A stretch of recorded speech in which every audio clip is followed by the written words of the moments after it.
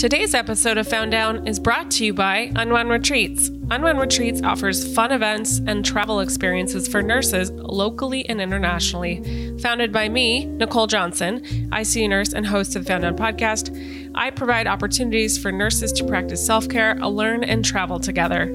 These last 2 years have been brutal in healthcare, and why not give yourself the gift to unwind, learn, and grow? Previous guests have loved the experiences, especially because you can just show up and know that everything will be taken care of. Unwound Retreats is offering exciting and luxurious retreats in Morocco and Mexico. Go over to unwoundretreats.com and sign up to get on the email list so you can find out more.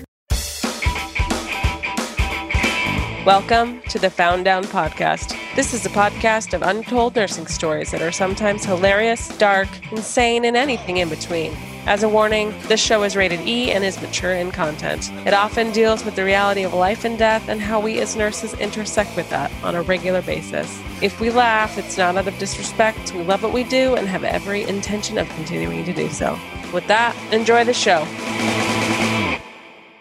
Well, hello and welcome to the Found Down podcast. I'm your host, Nicole Johnson, and today I'm so excited. I have Sam Doyle with us.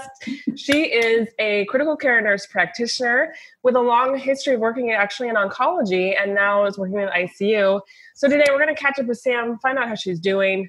We're going to see kind of how she got into oncology and what that's been like. And then one thing I think is going to be so cool is we're going to talk a little bit about how do you find the good when things are hard at work and what makes you go back. And we might actually even talk about her her time when she was a boxer. So anyway, that's sort of what's to come. Sam, how are you doing today? How am I doing? You know what? I'm doing really well today because my kids are on vacation with their grandma. So I am child-free, which is amazing. So I've had a couple of days off of work and a couple of days off of parenting from homeschooling 3 children. And I rode my Peloton this morning and I drank tea. So I feel great today. I feel good.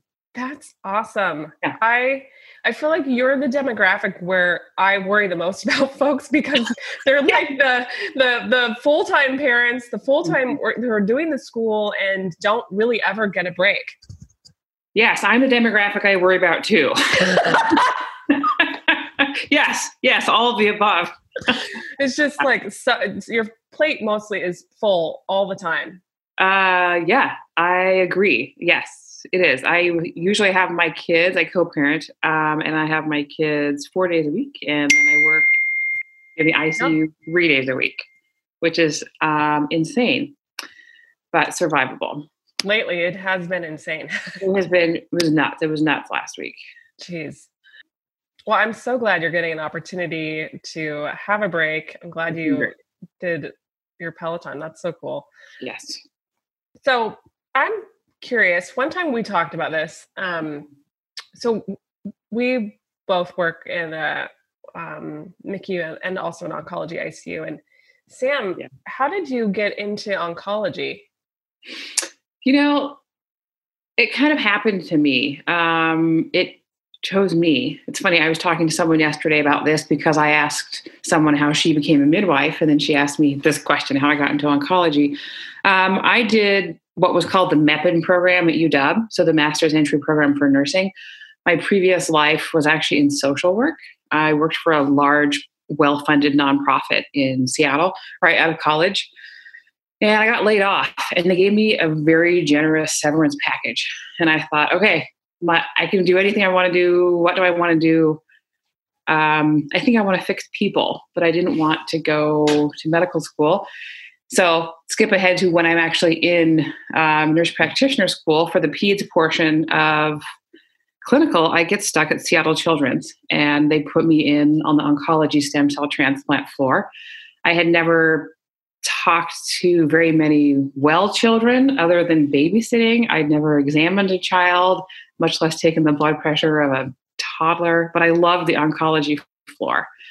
So even though it was terrifying. And I didn't want to go into pediatrics, but that's where I fell in love with oncology. So my specialty at that time was actually infectious disease, which of course is closely related to oncology. But that's kind of how it happened. And that was 11 years ago. Mm. Yeah. What was it you think about oncology that drew you to it? Like what, if you can, I don't know if you can pinpoint it. Because it drums up a lot of feelings for me, Yeah. like death and dying and all of that, but not necessarily, that's not obviously the case. What is it for you that you fell in love with it? I think for me, there's always hope for cure.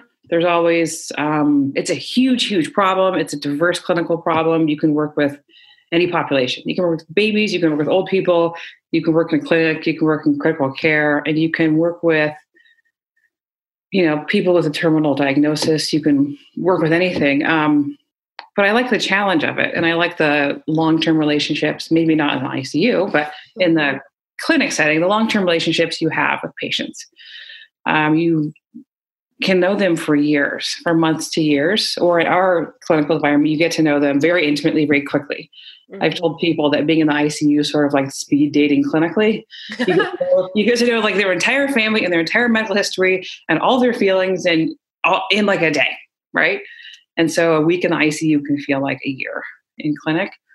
So I like the clinical challenge. I do have an interest in palliative care, that we get to use our skills in that area a lot as well. I like the science. I like the interdisciplinary nature of our specialty as well. So it just had all the things that I liked, and I thought I could spend a few decades here. But I'm only one decade down. I have a few more to go. So now, and you have mostly focused in stem cell transplants. Is that right? Or do you have or liquid tumors, as they call it? Well, I kind of done a tour of oncology. So when I first graduated, Fred Hutch, they hire a ton of new grads. So they hired me because I'd been, while I was in the NP program, a night nurse at Children's. So I'd worked with kids getting stem cell transplant. And so then I went to the adult program, same idea, at Fred Hutch, and they worked on the BMT service at UW. After that, the platinum team, the Hem-Onc platinum team was born. And I thought the transplant team was fine, but there was a new acute care service to help with the house staff.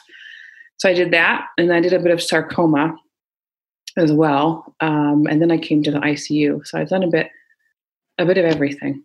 So can you, you said, well, there was one piece that stood out. You said one of the reasons you fell in love with it, that there's always a hope for a cure. Yeah. Can you speak to that a little bit?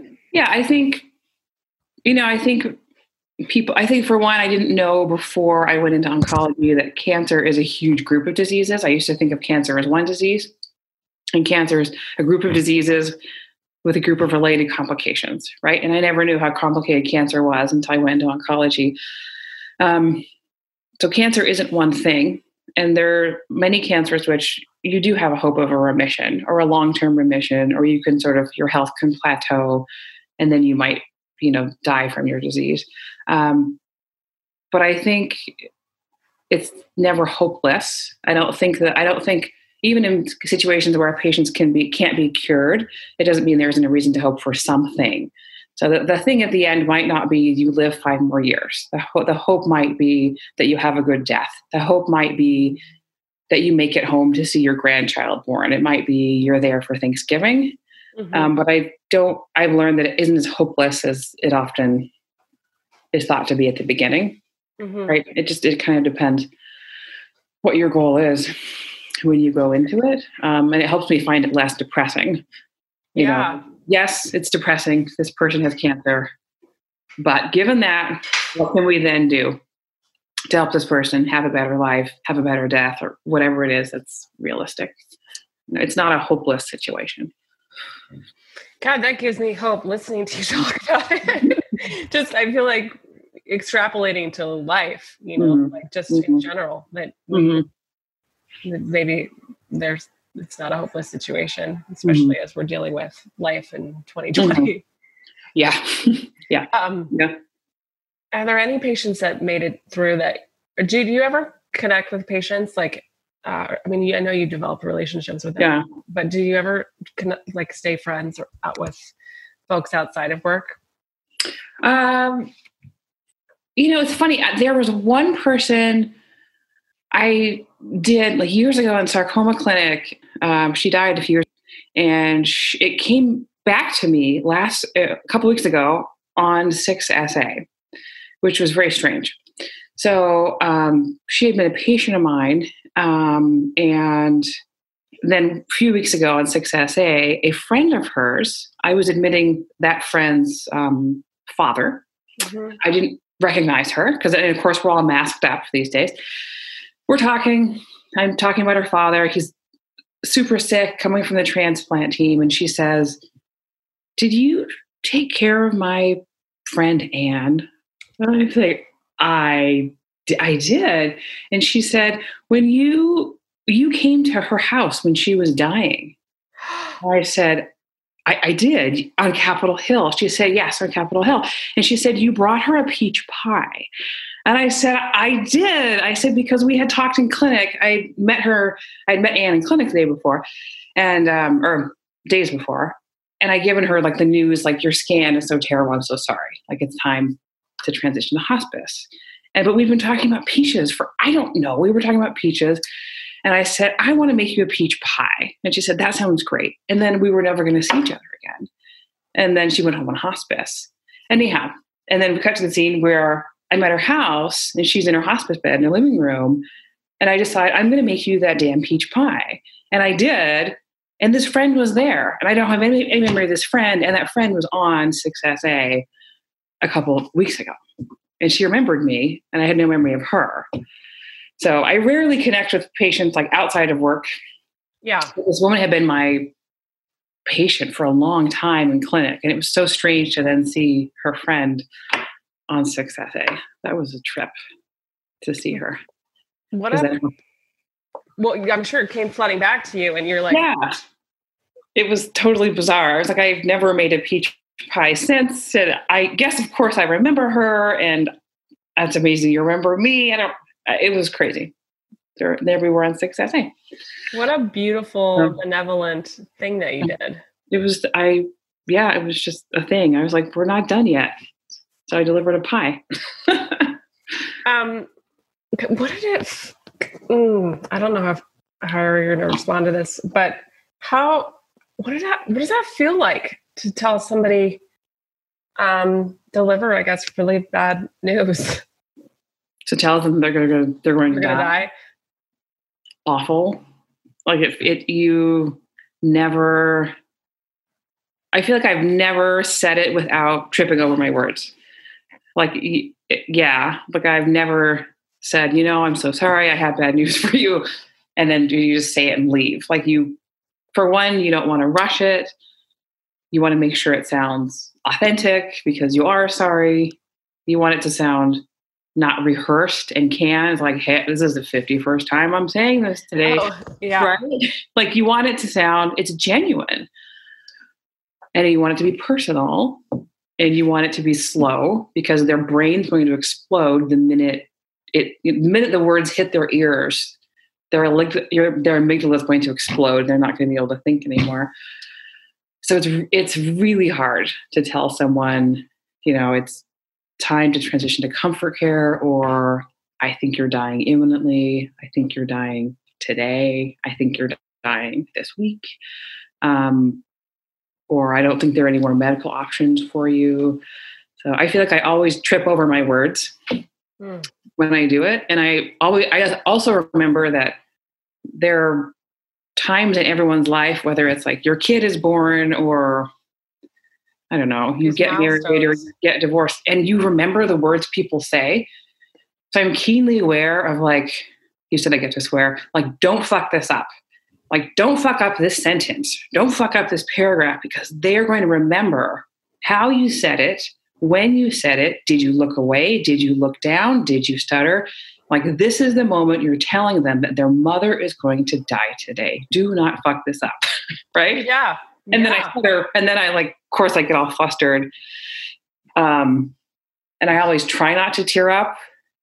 And I would say, I don't know, like 40% of the time I do, because it's horrible. There's no way to just say, "Well, you're dying, so I'll check in with you in a bit." Like, there's just no, if you get to that point, then you need to find a different job.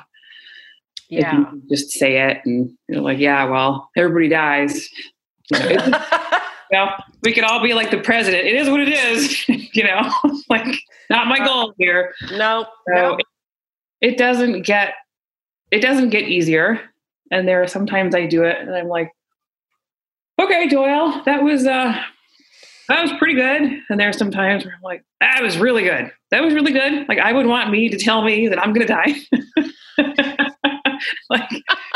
And there are times where I'm like, yeah, no, I would have wanted someone else to tell me I was going to die. That could have been a little more smooth, a little smoother. Finesse. It's a skill. It's a skill, but it's a skill with a lot of emotion.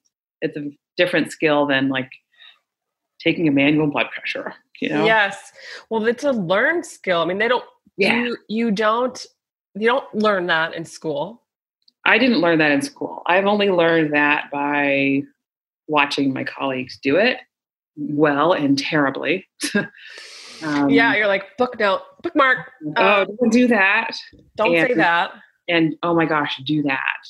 And there are some things I've learned, do that. Like speak slowly. Like it's okay to touch people. It's like a hand on the shoulder is okay. Pause, let people cry. Like let the silence hang. I've learned things over time because I used to just want to drop the bad news and then run. Yeah, but you can't. But you can't. So now I've learned to speak more slowly than I usually do, ask what questions do they have, and then just sort of sit in that like horrible like discomfort of like the pain in the room. Whereas your impulse as a human is to just run away. But you just have to sit in the human pain, for however long it's going to be there. That's the challenge of it. So I feel like my heart is aching a little bit because I imagine that space. Yeah, because that's what it feels like. That's what it feels like. Yeah. Yes. Oh. Yeah, that's what it feels like. Mm. Yeah. Well, I think this is a good segue for how do you find the good when shit gets hard? Like what brings you back to work when, and you can extrapolate this to life too, but what makes you able to do the work that you do when things are tough? And things are tough for a lot of people right now. I think there are a lot of ways to answer that question. I'm not a religious person at all, but I guess I'm sort of woo-woo at times. I'm not sure. I'm not sure. I think that some people, I think all of us we have jobs that we're just sort of meant to do, right? I think we have jobs we're meant to do, or we have particular like hobbies that we're just like meant to do. So I think part of it is that I love what I do. And part of it is I'm just like, I'm meant to do it. I'm meant to help fix people. I don't know that I'm meant to be a critical care nurse practitioner forever, but I can't really see myself doing anything else. It's just kind of like, that was my place. I landed there 10 years ago and that was it. Like that was the fit for me, period. So maybe calling's too strong of a word, but a non-religious connotation to that. So that's part of it. Like I can't imagine myself not doing that. It's like imagining myself not being a mom at this point. Like, or it's just absurd. Like I can't imagine. There's no Sam without that. There's no Sam without being a mom. So that's part of it. Other things that keep me coming back. I think there's opportunity at work. I mean, there are times when I've thought, this is so depressing. I hate my job. I'm gonna go bake cookies for a living, man. I'm gonna like put sprinkles and shit, and I'm gonna be poor, and I'm gonna be happy, and like fuck all of this. Like just screw it. Like cancer will continue. I'm gonna bake cookies. I'll go live in my mom's basement, and I don't care anymore. But I do. And I always think there's an opportunity at work to help people.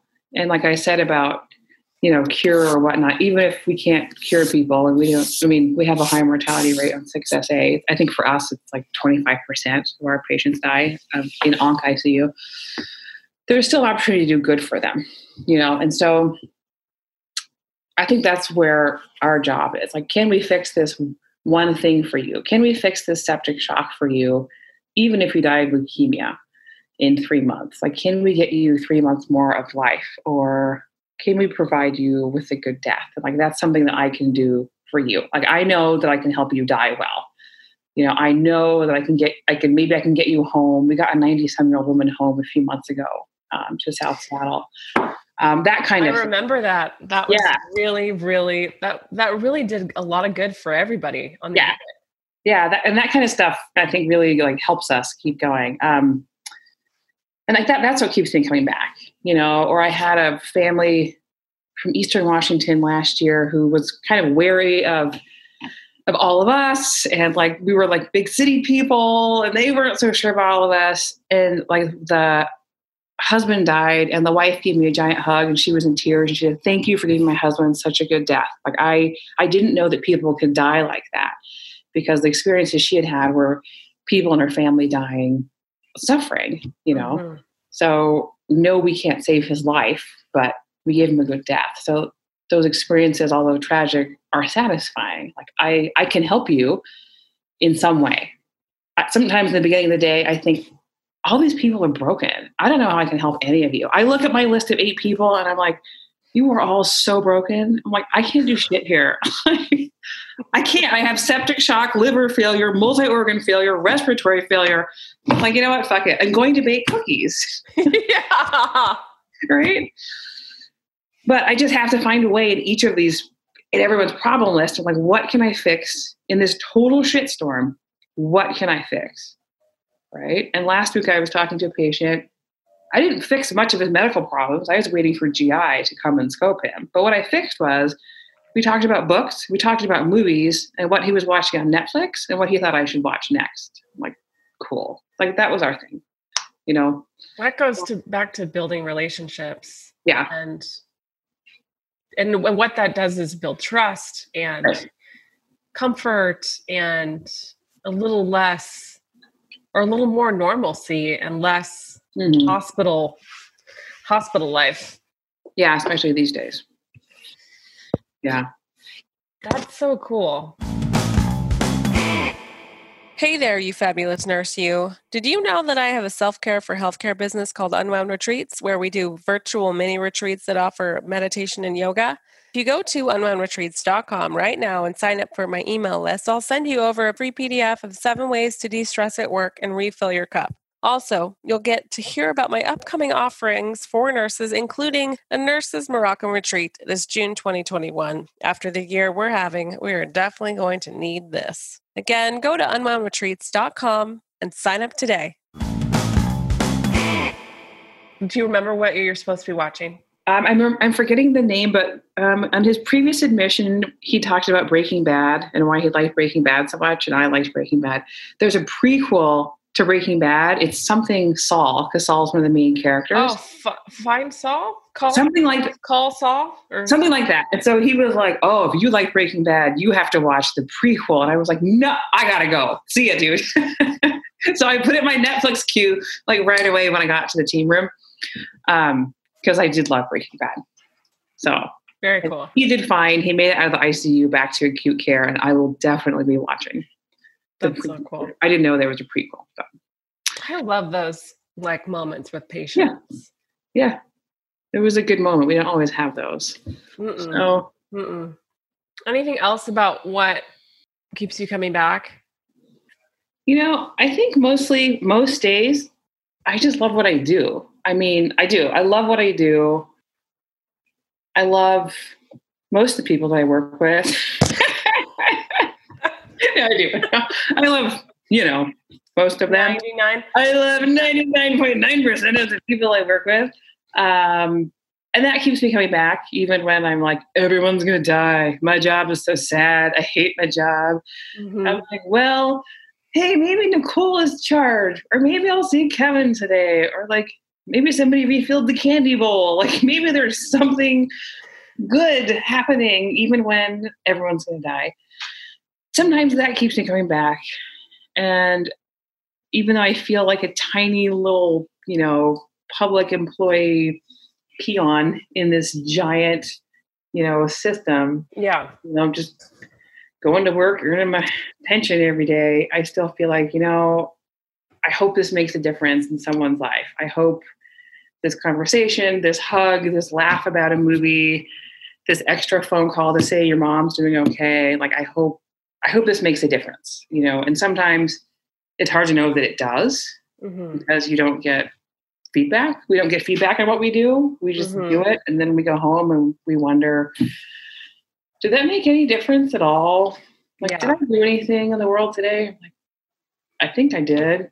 I don't know if I did, but I hope I did. And then some days you're like, I really did. I know I did, so, but most of the days it feels pretty good to do what I do.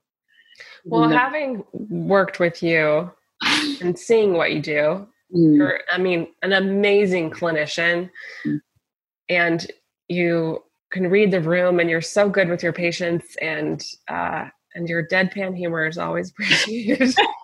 Thank you. And obviously you're well loved by your colleagues, and it's a joy to work with you. Thank you. Sometimes I can't control the humor, and I try to have a filter, and then I say it and I'm like, oh God, what did I just say? There was an attending on last week that I made a joke in front of her, and I was like, oh, that was the wrong attending to joke with. It ended up okay, but it was kind of an awkward moment. I was like, oh shit. Oh, did I say that? I was like, that was my mouth that said that. Oh God. The filter just got cracked. Because usually I'm so like, I have a little bit of RBF. I have actually a moderate RBF, resting bitch face, people. I have a case of that.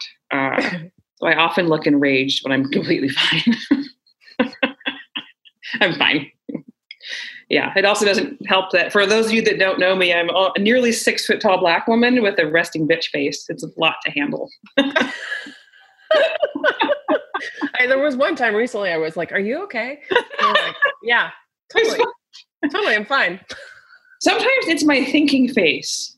It's like it's like my ABG. I'm interpreting an ABG face, and what should I do with the vent face? And I'm hungry, and God damn it, what time is rounds? And why is my daughter texting me? Like, it's that face. Yeah. So, and sometimes I'm just enraged because look at the world. Yeah, exactly. It's exactly right. You never know. Just say hi. I'm fine. So one thing folks don't know about you probably is that you were a boxer for a couple of years. I was. And when you told me that, I was just like, damn, that's so cool. Because I used to work out at the place that you used to train. Yeah. So what was that like being a boxer? And then can you talk a little about that time in your life? Yeah. So that was pre-nursing. That was pre-everything. That was pre-kids, pre-nursing. I was in my 20s. I was still willing to be hit in the head regularly. So I wouldn't volunteer that anymore. But at the time, I was happy. I consented to being hit in the head regularly. That's so funny. Yeah, which is really dumb. But here we are, still functioning pretty well. How did I get into boxing? God. Well, I'll tell you how I got into boxing. So what happened was, this is a harebrained idea. Don't do this. I watched a movie called Girl Fight, and I was like, something Rodriguez.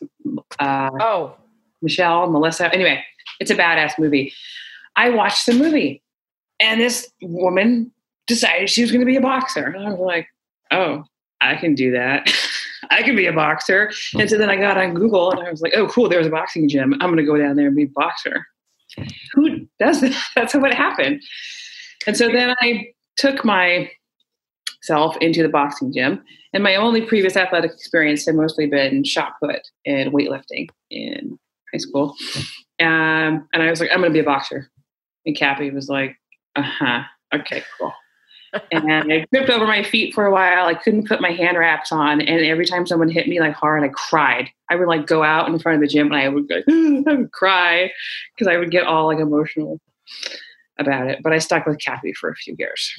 And then I joined his boxing team, and he needed a super heavyweight, which isn't even that heavy. It's like 106 70 plus for women. And that was like my birth weight, pretty much. So, I was like, cool, I will always make weight, Cappy.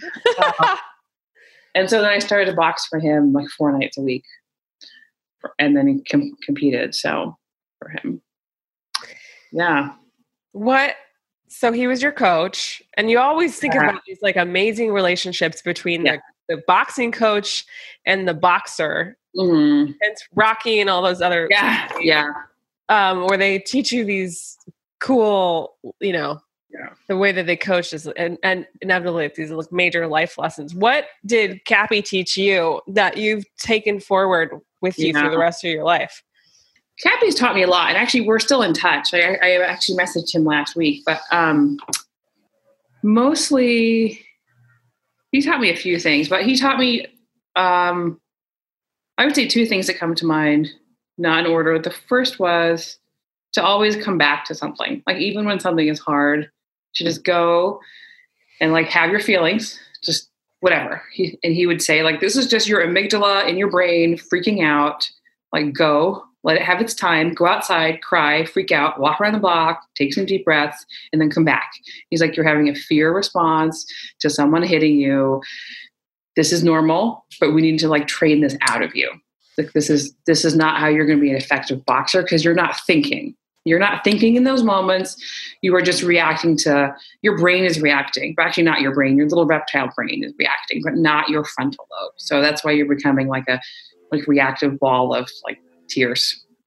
Yeah. But he never, belittled, or he was very supportive. He was like, just go, it's fine, take your time. And then I would come back and he would be like, now get back in the ring. Like, okay, I'll get back in the ring. And I would find my chill and get back in the ring. And then the other thing, which I think will be a lifelong thing for me, if not most people, is when you're faced with situations where you want to just freak out, is to try to use your frontal lobe and react instead of using, try to respond, instead of reacting. Like try to actually use your brain instead of using your amygdala. And that took me a long time to learn in boxing, but you learn that because someone is hitting you, right? He said, but if you just brawl back, you're not going to win. You're not going to get points by just reacting and flailing. You have to think while they're hitting you, which is really challenging to do. So that sounds incredibly challenging. Yeah. But also so important, just because it's, yes, you talk about the amygdala. Yeah. That's where we're, if we're experiencing something, I don't know, you could extrapolate to work, to life, to whatever. Right. That's not the place to. We can't work from there. No. Right. And that's how it is in the ICU.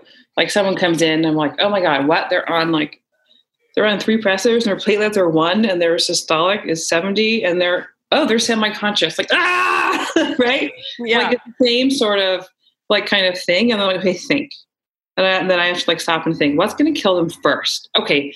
Their airway is going to kill them first. Okay. Their blood pressure is going to forget their platelet count of 1. Like it's the same sort of, and sometimes my brain doesn't work well. And I'm like, fuck. And I just like, I can't like think of it all. And sometimes I'm like, okay, I have to put these 12 clinical problems in order. And it's the same sort of thing that I learned in boxing. It's like, okay, this person's beating me up, but I have to learn how to respond to them instead of just flailing and crying and freaking out. I need to think and I need to respond. And it's the same in the ICU. I've got to think. I've got to respond. I see the blood pressure is 60. Okay, at least we have one. What do we do about that? Now, what do we do about this? Like, just be, and just kind of suppress the fear response. Yeah, you just have to, like, it's there. It can be there, but you can like learn to sort of tamp it down a bit. Right. It's like let's not go with what we know and right. Like this, it's not overwhelming. Just organize it. Like, what's the most important thing here? Amidst this entire shit show, what is the most important thing? Yeah. Yeah. I mean, that's exactly why there's ACLS algorithms, right? Yeah. Because when someone is dying, you're like, your response is, oh, fuck. Yeah. Oh my God, what do we do? What do we do? Oh, Oh, wait, I know. Okay. know what to do. Step one. Exactly. Start CPR, you know? Start here. Yeah. Exactly. Call for help. Some people don't think well in those situations at all.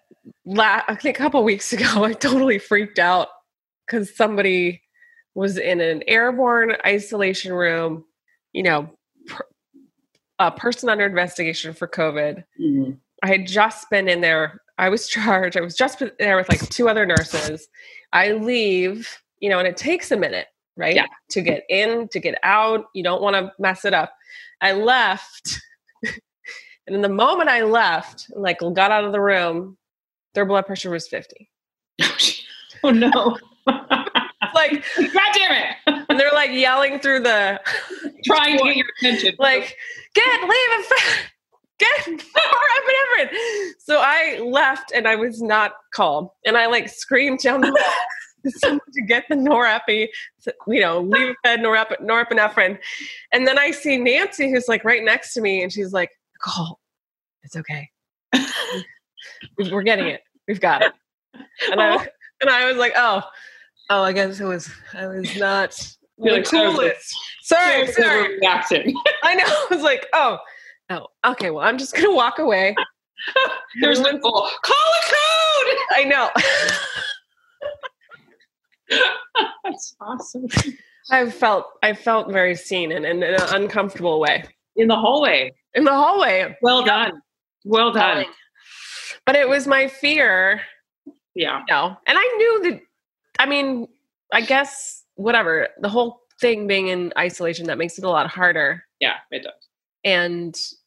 But whatever. Sometimes we freak out. That was your amygdala screaming down the hall. It was. I haven't done that for a while. I don't think at work. I don't know. Have you ever seen me freak out at work? No. Okay, phew. Maybe I should just for fun soon. You know? Yeah. No. Yeah. I totally will. Yeah, I have not seen you freak out. I've just seen you be very, I feel like, well, most of the time I feel like I do this, but I apparently don't always do this.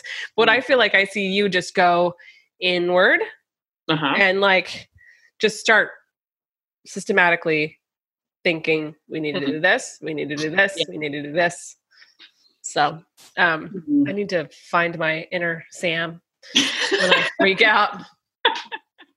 I'm going to find my inner Nicole next week. And then get the fucking norepi. I'm going to just let it go next week. I felt so bad.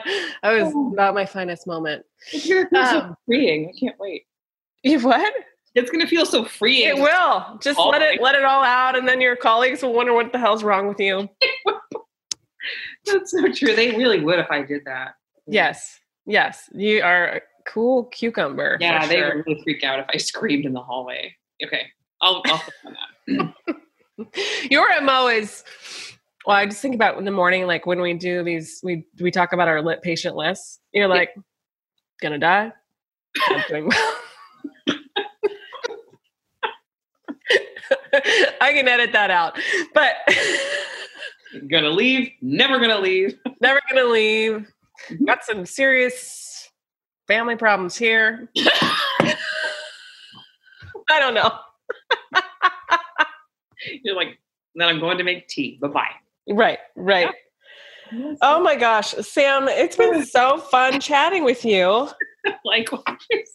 I love that you were on the show. Now I get to give you a hat. Yes, that's why I did it. That's the only reason I did this was the hat. Good. Sorry. Let's go back to a couple lessons that we learned, which was one, respond, not react, which is a major awesome. Do what you can. Yeah. Yes. And yeah, thank you for sharing all that you have. And I hope some folks out there learn some things about you, that obviously you're a really cool and awesome individual.